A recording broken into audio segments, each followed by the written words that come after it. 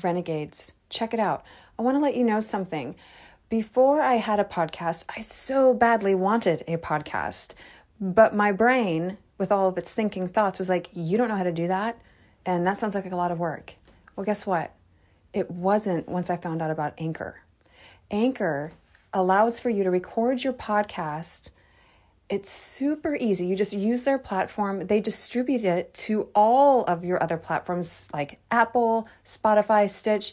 And let me tell you, one thing I did learn, there's a lot of platforms out there. And you do not want to sit around taking your time uploading your episodes one by one. There's creation tools that allow you to record and edit your podcast from your phone. Right now, I'm recording this from my phone. Not to mention the tools like the music, like intro music and little sound effects. Like, how fun is that? It's everything you need to make a podcast in one place. Go now. If you've ever thought, I want a podcast, I'm telling you, it's really this easy. Anchor.fm. Go to the Anchor app on your phone or go to anchor.fm and make it happen. I did it. You can definitely do it.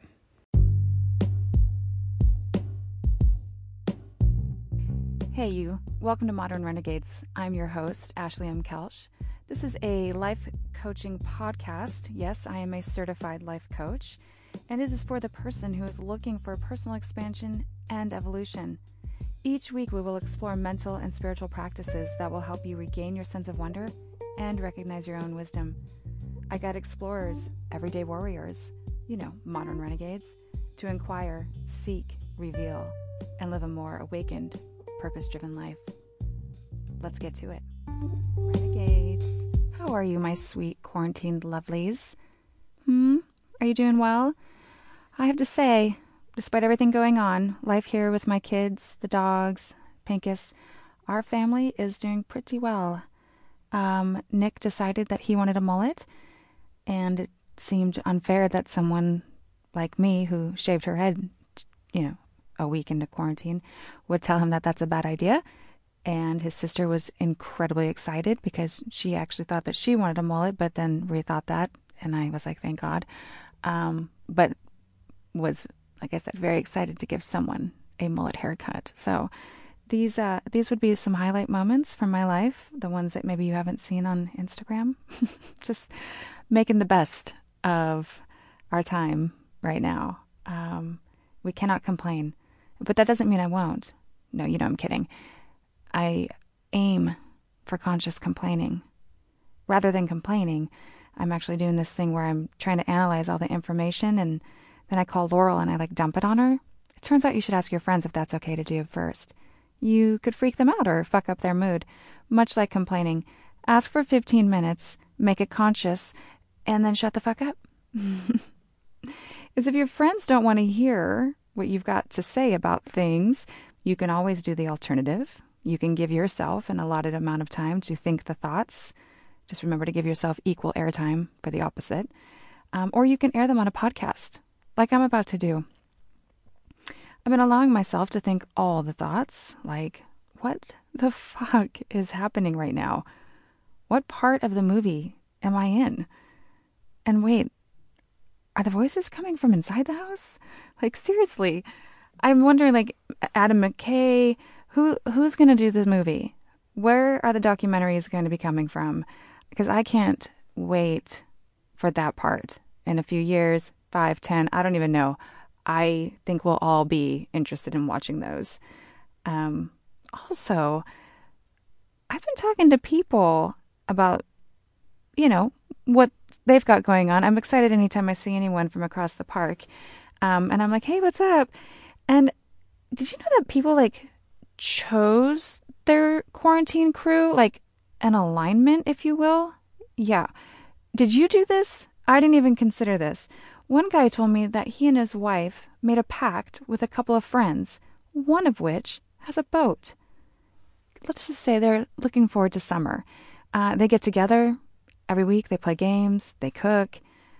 It made me realize I didn't even consider a strategy. I just kind of assumed it would be my family. And to think I could have actually, potentially, included more people. Maybe not included my own kids. I mean, could you imagine? Sorry, sorry, you guys. I know, I'm your mom, but I have to be realistic. I need my friends during a time like this. Now that, you guys, would be super cold-blooded. Um, but on a more serious note, next time I'm going to make sure that I do have someone to have sex with, that I align with some pals, and that we're stocked up on the Clorox wipes. I mean, now I know what I need in a pandemic. Lesson learned.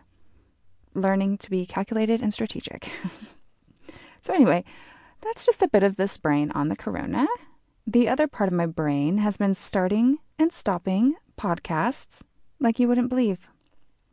There are no less than 5 drafts on my computer.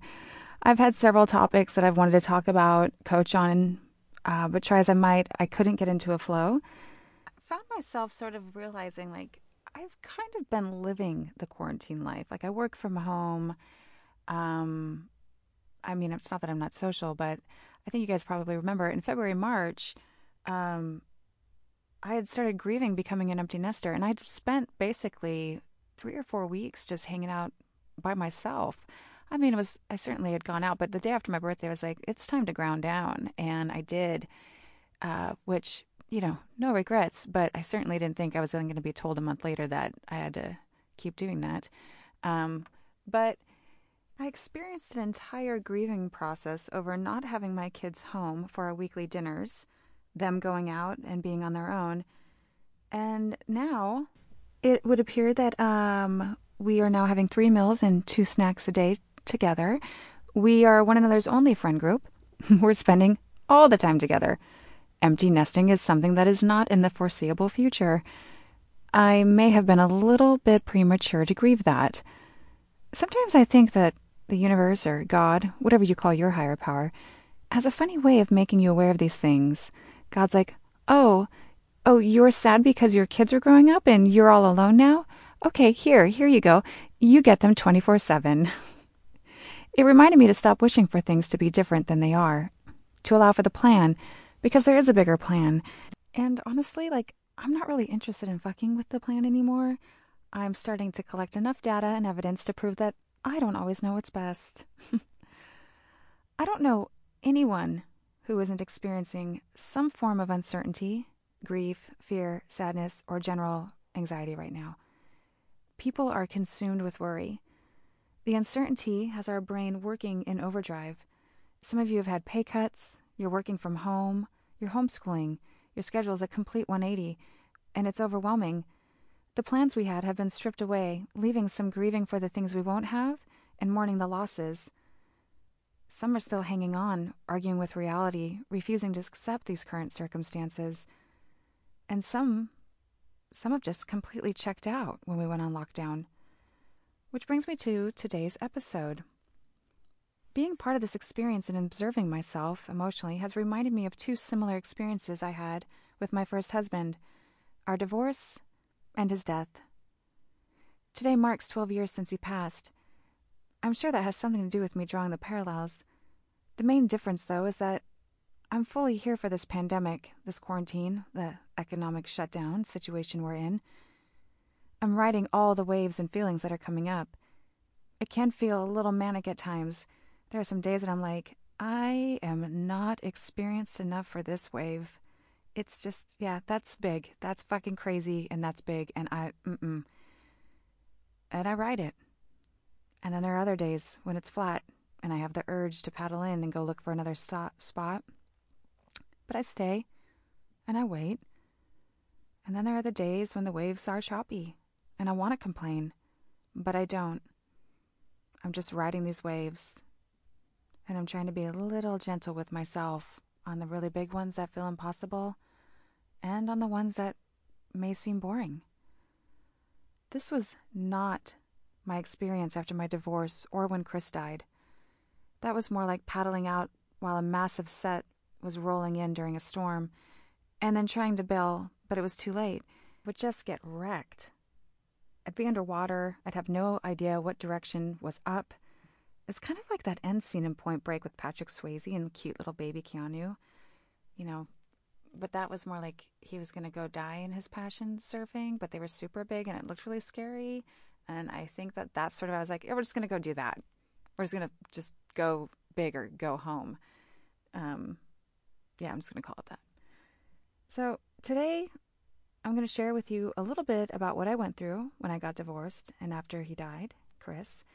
And I'm just letting you know, I might cry. My feelings are fever pitch these days. And if you're not in the mood for sad, I totally get it. But I do believe there is a message here and that it could be useful. All right, so let's just get started with part 1, divorce. Was anyone else too optimistic about their divorce? I think I might have been. Maybe I wasn't being realistic, but I assumed that we would still be friends after the divorce. Not that I would be emotionally stopped in my tracks. I had never imagined the man I married, the father of my children, being so enraged that he would lash out for, I don't know, a year and a half in the most unpredictable, crazy ways. Nor did I imagine that I would become a person who would freeze in fear, that I would be so overcome with feelings of trapped and controlled, or that I would believe the most awful things this person would tell me about myself, that I would become frozen, unable to comprehend what to even do. I never knew what to expect or what he was going to do next, and try as I might, every encounter with him would backfire. My friends, family, our community, they witnessed what was happening in total disbelief, and yet there was nothing I could do. Someone recommended I start recording all of our calls so I could document his behavior, save all the letters and the emails he was sending me. It was like a part-time job. I will state for the record that upon reflection and review of my actions, 12 years later, I can totally see why he lost his mind. But his actions were still just slightly unacceptable. I just don't want everyone thinking that this is the usual story of an ex-wife talking shit about her ex-husband who is dead and can't defend himself. I know I'm not perfect, and I wasn't perfect. However, this is my side of my emotional experience in the way that I remember it. Anyway, the truth is, I was looking into restraining orders. I'd even considered the possibility that I would have to leave Maui and live on the mainland without my kids. I'd never felt so hopeless in my life. I had told one of my best friends that I wouldn't care if he died, that the only way out was if one of us died. Knowing what I know now, I can honestly say I was in a state of trauma and locked in fear. But then one day, in March of 2008, Chris called. He wanted to talk about arranging picking up our son Nick from my place on my night to take him to baseball practice. He was going to be coaching the team. It was the first time since our divorce that we were working together outside the prearranged schedule. First time we were working together at all. I was cautious, but there was a change in his tone and behavior that suggested maybe, just maybe, he was genuinely interested in working together as parents. Over the next few weeks, we started communicating again. I was in shock, to be honest. We were discussing what we wanted for the kids, how we could co-parent, discuss the possibilities of moving to the mainland.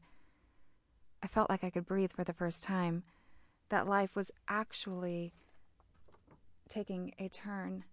I told Ryan, my boyfriend and future husband, I think we might actually all have Thanksgiving together. For some reason, I was convinced that if we could all sit down for dinners and holidays, we were doing it right. A few weeks later, the night before Chris had his stroke, we were all together for Nick's first baseball game. Some of our close friends came down. People were shocked to see Chris and I talking and laughing, and of Ryan, who was a photographer, taking pictures of that evening. One in particular is a picture of Chris putting Nick's catcher's gear on him. The photos focused on Nick, with Chris faded in the background. That evening was more than perfect. The next morning, Ryan woke me up from my nightmare. A nightmare. I was crying hysterically in my sleep. He held me while I told him about my dream. I was in my parking lot. It was dark, with the exception of a street lamp, and as I was loading my bike into the back of the truck, this man with a beard and a long robe came up to me with his arms open. I asked him what he was doing, and he said, "I just want to give you a hug." Completely freaked out, I said, "I don't know you. Please get away from me." And he replied, "Everyone knows me here." I looked around my parking lot, and I saw my neighbors walking around. They began awkwardly waving to him, The imagery looked like it was out of that music video, Black Hole Sun by Soundgarden. It was so weird. I looked to my condo and I saw the light on, and I thought, if I scream, someone will save me. But I couldn't. I climbed into the bed of my truck, and tears flowed down my face, and as he stood in front of me with his arms extended, he just said, "It's going to be okay. I want to hug you, that's all." Ryan and I both had plans that morning to meet up with people, and were already running late. I quickly got out the door and loaded my bike into my truck and drove across town to meet my friend for a 20-mile ride, while Ryan went the opposite direction to surf. I was totally shook up and distracted by my dream while my friend and I got our bikes ready. Once we were riding, I felt myself settle in just a bit. It was early, and the air was cool. I happened to look down at my handlebars where my phone was mounted, and I noticed a missed call from Chris. I thought, that's odd. He must need something for the kids. I pulled over on the highway to call him back, with my bike between my legs, traffic flying by on my left, and the waves crashing on my right. I listened to him as he told me he wasn't feeling well and was wondering if I could come get the kids and take them to school. I said, sure, but I'm on my bike and I'm going to need 20 to 30 minutes to get back. He said, "No, baby, you don't understand. I'm not okay." His voice, his words, I knew then that he wasn't okay. My thoughts went straight to my babies. I asked him where Nick was, who was 7 at the time.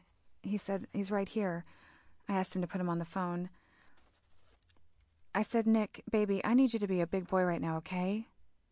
And he said, "Mama, is my daddy dying?" And I said, No, just listen. The ambulance is going to come, and you're going to need to let them in. And when your sister wakes up, please get her. I'll be right there, okay? Okay. Okay, now let me talk to your dad. Chris got back on the phone, and I told him to call 911, to call his brother, that I was going to call Ryan and head straight over as well. He said okay. I raced back to my truck and headed their direction. Of course, traffic was doing what traffic always does in the morning. I couldn't believe I was stuck in traffic. The entire time I thought, is this really happening? Finally, I made it to my exit, and as I went to make my right turn, the ambulance with Chris passed me and went left. Time slowed down as I watched the van pass me, and I thought, is this our story? Is this how it ends for us? I couldn't believe my eyes, but at the same time I was entirely focused on my kids, their well-being, and I couldn't think about anything else other than them and making sure they were okay. When I pulled up to my old house, the kids came running out into the driveway. They told me about the ambulance and their dad. I looked at Ryan, at Chris's brother and his wife, in total disbelief. But then something came over me. In that moment, I heard my voice. It wasn't my usual thinking all the thoughts voice. It was a very clear voice that said to me, "Move forward," until told not to. What happened to me over the next 24 hours is almost indescribable. I was moved by something greater than me.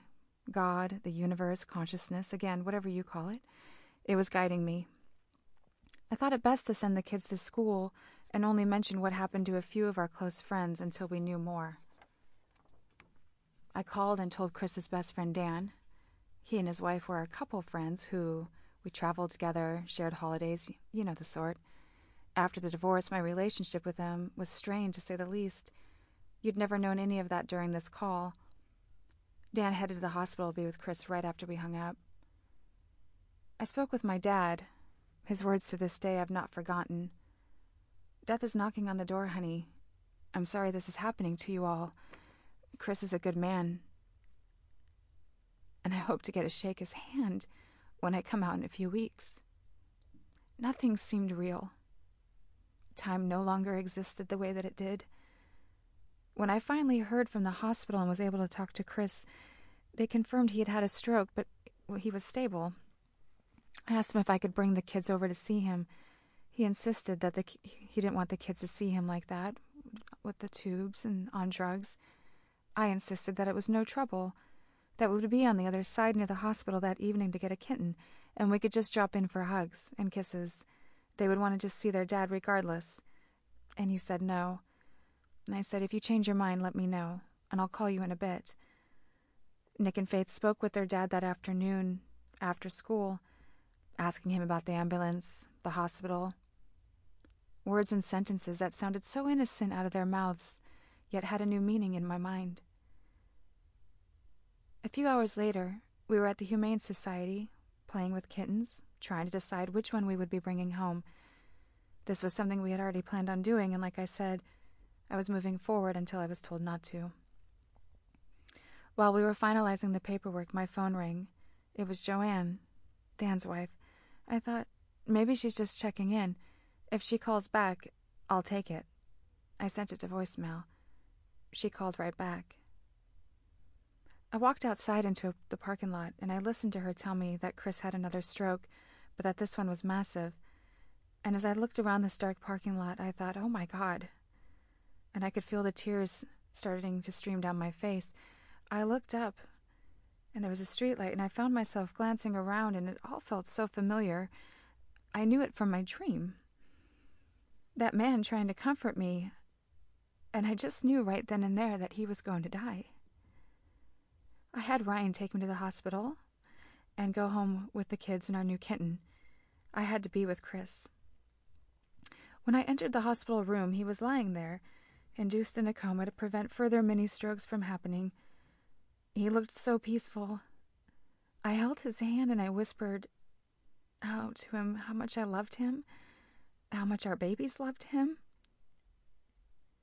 And I promised him that no matter what, I would honor him in his legacy as a father.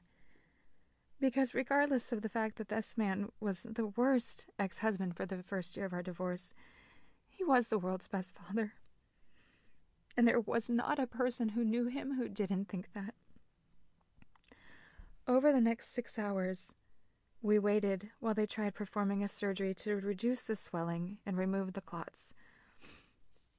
This is when we've discovered that one of Chris's arteries in his neck never fully matured, and that the other artery was overcompensating, doing a majority of the work, and that had he not been as active and healthy as he was, he wouldn't have lived for as long as he did, and that there was nothing that could be done. We could just wait. And so we did. I went home around 5 a.m, and I laid in bed. I couldn't sleep. I didn't know what I was going to tell my kids, or how I was going to hide what I knew to be true when it was written all over my face. But I continued moving forward. I got the kids ready for school. I informed their teachers and the staff of the situation. People in the community started to hear and were showing up with food. Some were calling. Unbeknownst to me at the time, my phone wasn't actually receiving all the calls, which was truly a blessing because I didn't know what to say to anyone. I just cleaned my house. I laid down to close my eyes. There was a sort of exhaustion I was experiencing, but I didn't sleep. I felt out of my mind and body. I can't tell you how long that moment lasted, but that voice that said we move forward until we're told not to, told me to go be with my children. I shot out of bed and told Ryan he had to get me to the children right away. I called the school and I requested that they bring them out front so I could be with them and get them home. As soon as we pulled up, my phone rang. It was Chris's brother. I looked at my babies as I listened to him tell me that there was nothing else that they could do, that he had been having many strokes despite being in an induced coma, and that his brain would never recover. I hung up the phone and I held my kids on the sidewalk at their school. How do a 4- and a 7-year-old comprehend the news that their dad has died? That the life they thought they had, one with a dad, was no longer their life? That their plans were canceled? Their futures totally unknown? I spent the last 24 hours being guided by something greater than me. I felt Chris the entire time. I knew before the call came that it was over. But hearing the words that he died put me right back in my body and mind. The unknown, now known. If only we as humans could just process things on a spiritual level without our brains. Thoughts about how it couldn't be a coincidence that we came together the way we did over the last 6 weeks. That something greater did that. And how fucking grateful I felt. Because I became so keenly aware of how petty and childish we had become. and that none of that mattered at the end of the day. The schedules, the money, the contracts, the words. He was hurt, and God, did I do some incredibly selfish shit to provoke him and his anger? How could I have been so childish? I can't believe that I would have said that I didn't care if he would die. Never have I been more wrong and more humbled in my life. And I just couldn't stop the thoughts, and they came from every direction. And this is why I'm talking about this. Our world, much like the world today, changed in an instant. What was would never be again. Things would not go back to normal. There would be a new normal. And I had no idea what that looked like, because this possibility, my children losing their father, was never a consideration. It wasn't in the plans. And there was absolutely nothing I could do. But rather than allowing myself to feel our loss, to sit in the uncertain, to grieve for the man who gave me my children, to allow myself to feel humiliated for how childish we were, I judged myself. I shamed myself. And I let my brain go to town.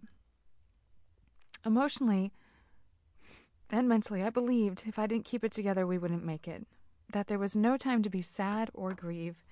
That it was my job to make sure we survived, and I couldn't be weak. I had to keep my shit together. There wasn't any part of me that thought I should talk to someone or get emotional support. I didn't even know what trauma was. And even if I did, I believe that I probably would have argued that I was experiencing it. I would have said, this is life. It's hard. No one tells you that when you white-knuckle your way through the pain, you miss the point. Not to mention, and this is no different from the current situation a lot of us are facing today, when one thing happens, it can trigger a series of events that seem completely out of your control. Things that are suddenly your problems you're not prepared for. This is when I started to hit the escape button harder and faster. I thought if we moved, we could start over. No one would know our story. I was convinced that everything would be fine if I got married. My kids would have a dad, a family. It would be the happy ending we all needed to be okay. I went from 0 to 60. I moved my family to Austin sight unseen. I decided to open a lingerie store. I got engaged. I thought I was doing everything I needed to. I got all the things in place so no one would miss what they had lost.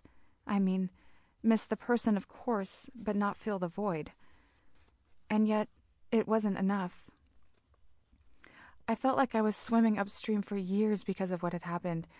I felt like no one could possibly understand what this is like. They would never get it. How could they? Even I didn't get it. 3 years later, my world was cracking around me. It started with Ryan. I was convinced he wasn't the man that I should be married to, but I had no choice. It was too late. I had to, especially for my kids. They had already lost one dad. I couldn't take away another. I was convinced that I was the only source of income, and if Chris hadn't fucked me over, I wouldn't be in this position. I found myself getting more angry and resentful the longer Chris had been dead. I blamed him for us losing everything on Maui, for taking my name off the life insurance policy and forcing me to deal with his family, for fucking me over financially. I was a total victim. I would have thoughts like, I bet you're laughing about this from the grave. You're actually getting the last laugh. It never occurred to me that I was drinking to buffer, or that the pills I was popping were a sign that maybe I wasn't okay, or that me having an affair was not my fault. It is safe to say that I blew up my world. 4 years after Chris died, spring of 2012, I found myself divorced for the second time. My affair was being tweeted about. I didn't know how I would make it, how I would take care of my kids by myself, support us. I felt like dying, like I might if something didn't give. There is no playbook on how to grieve, but I can tell you for sure that trying to avoid it is definitely not the solution. I reached out for help. This was the beginning of me trying to find my way back home. and it was painful. It was really dark and painful. The kids and I started talking about their dad and his death, their experience, though, really for the first time. I gave up drinking, which was so necessary, but I was a bit disillusioned by this act. I thought, if I quit drinking, my life is just going to get better.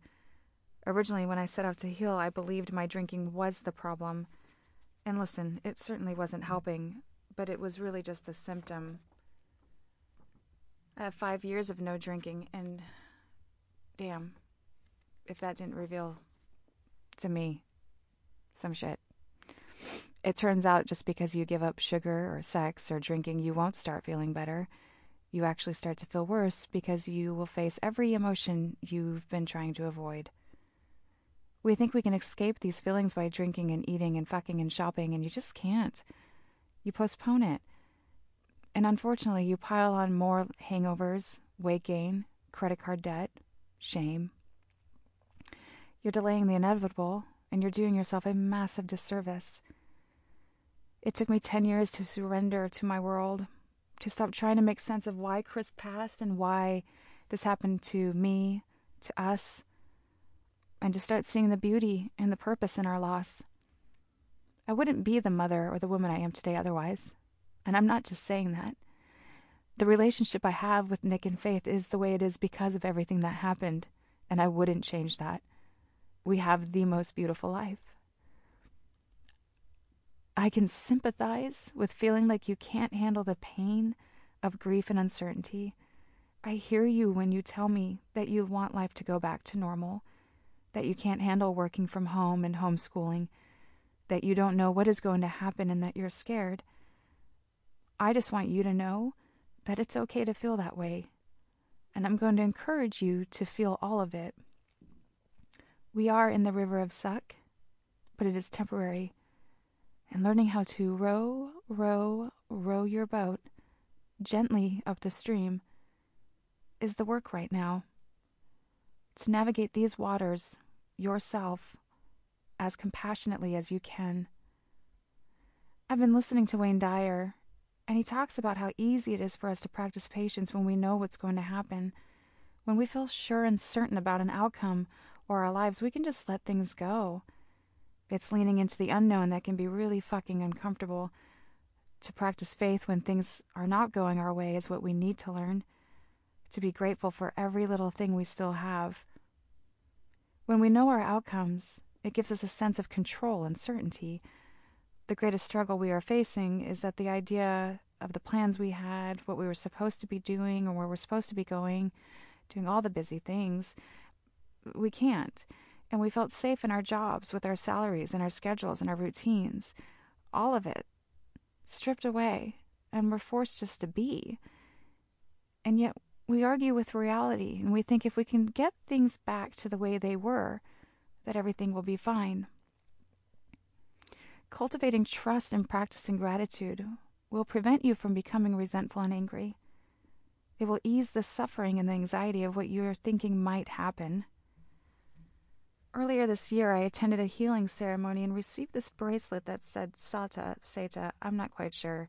I just know that it's an acronym, and it stands for Surrender, Allow, Trust, Accept. This has been my GPS since March 14th. Just a moment to surrender your feelings to what is happening right now will bring you a sense of peace, even if just momentarily. You can loosen your grip a bit around the struggle and allow. And if you can trust that no matter what the outcome is, that you will be okay, you can accept it, you're on the road, my friends. What if what is happening is for your greater good? We will come out of this, renegades, and we will be better than ever. We have a real opportunity to grow and evolve emotionally. Don't take the detour. Let's move through this river of suck with grace, not force. When the waves seem too big, approach them with ease. You will learn to ride them. It takes practice, and they never last that long. You were made for this, I promise. I want to thank you for listening to me today. I know it's not the usual, and I promise next week, or I shouldn't promise next week because we all know I take a minute to make these episodes happen, but we will go back to our normal, not crying, but coaching voice or storytelling voice. But in the meantime, I love you, Renegades, and I'm sending you a tight, energetic, consensual hug from 6 feet away, and I'm holding for 10 seconds, and I hope that you can feel that. Renegades, I'm currently offering my listeners and subscribers 1-hour coaching sessions for just $125. Life may be on pause right now, but our brains and its struggles are not. Our brains are actually in overdrive. You feel like you can't control anything that's going on, including your emotions, and you're freaking out. I will guide your mind from feeling fucked to loved in just an hour. Let's not miss the chance to learn how to love our minds during this downtime. Renegades, we can do this together. I've got you. And if you're enjoying this podcast, I'd really love it if you'd head on over to Apple, Spotify, whichever app, platform you like to listen on, and drop me a review, preferably a really good one with like 5 stars. What can I say? Ask for what you want. That's what I'm doing right now. And you need to head on over to the website. This is where you can sign up for the coaching hour on my homepage. And what's really great is that as soon as you get there, a cute little pop-up is going to come on, and it's going to be a banner that says, hey, subscribe to the weekly newsletter. All you have to do is go to www.ashleymkelsch.com. Plug your name in there. You don't want to miss my weekly top 5 things. They're kind of fun. You're kind of fun. So let's have fun. All right. Talk to you soon.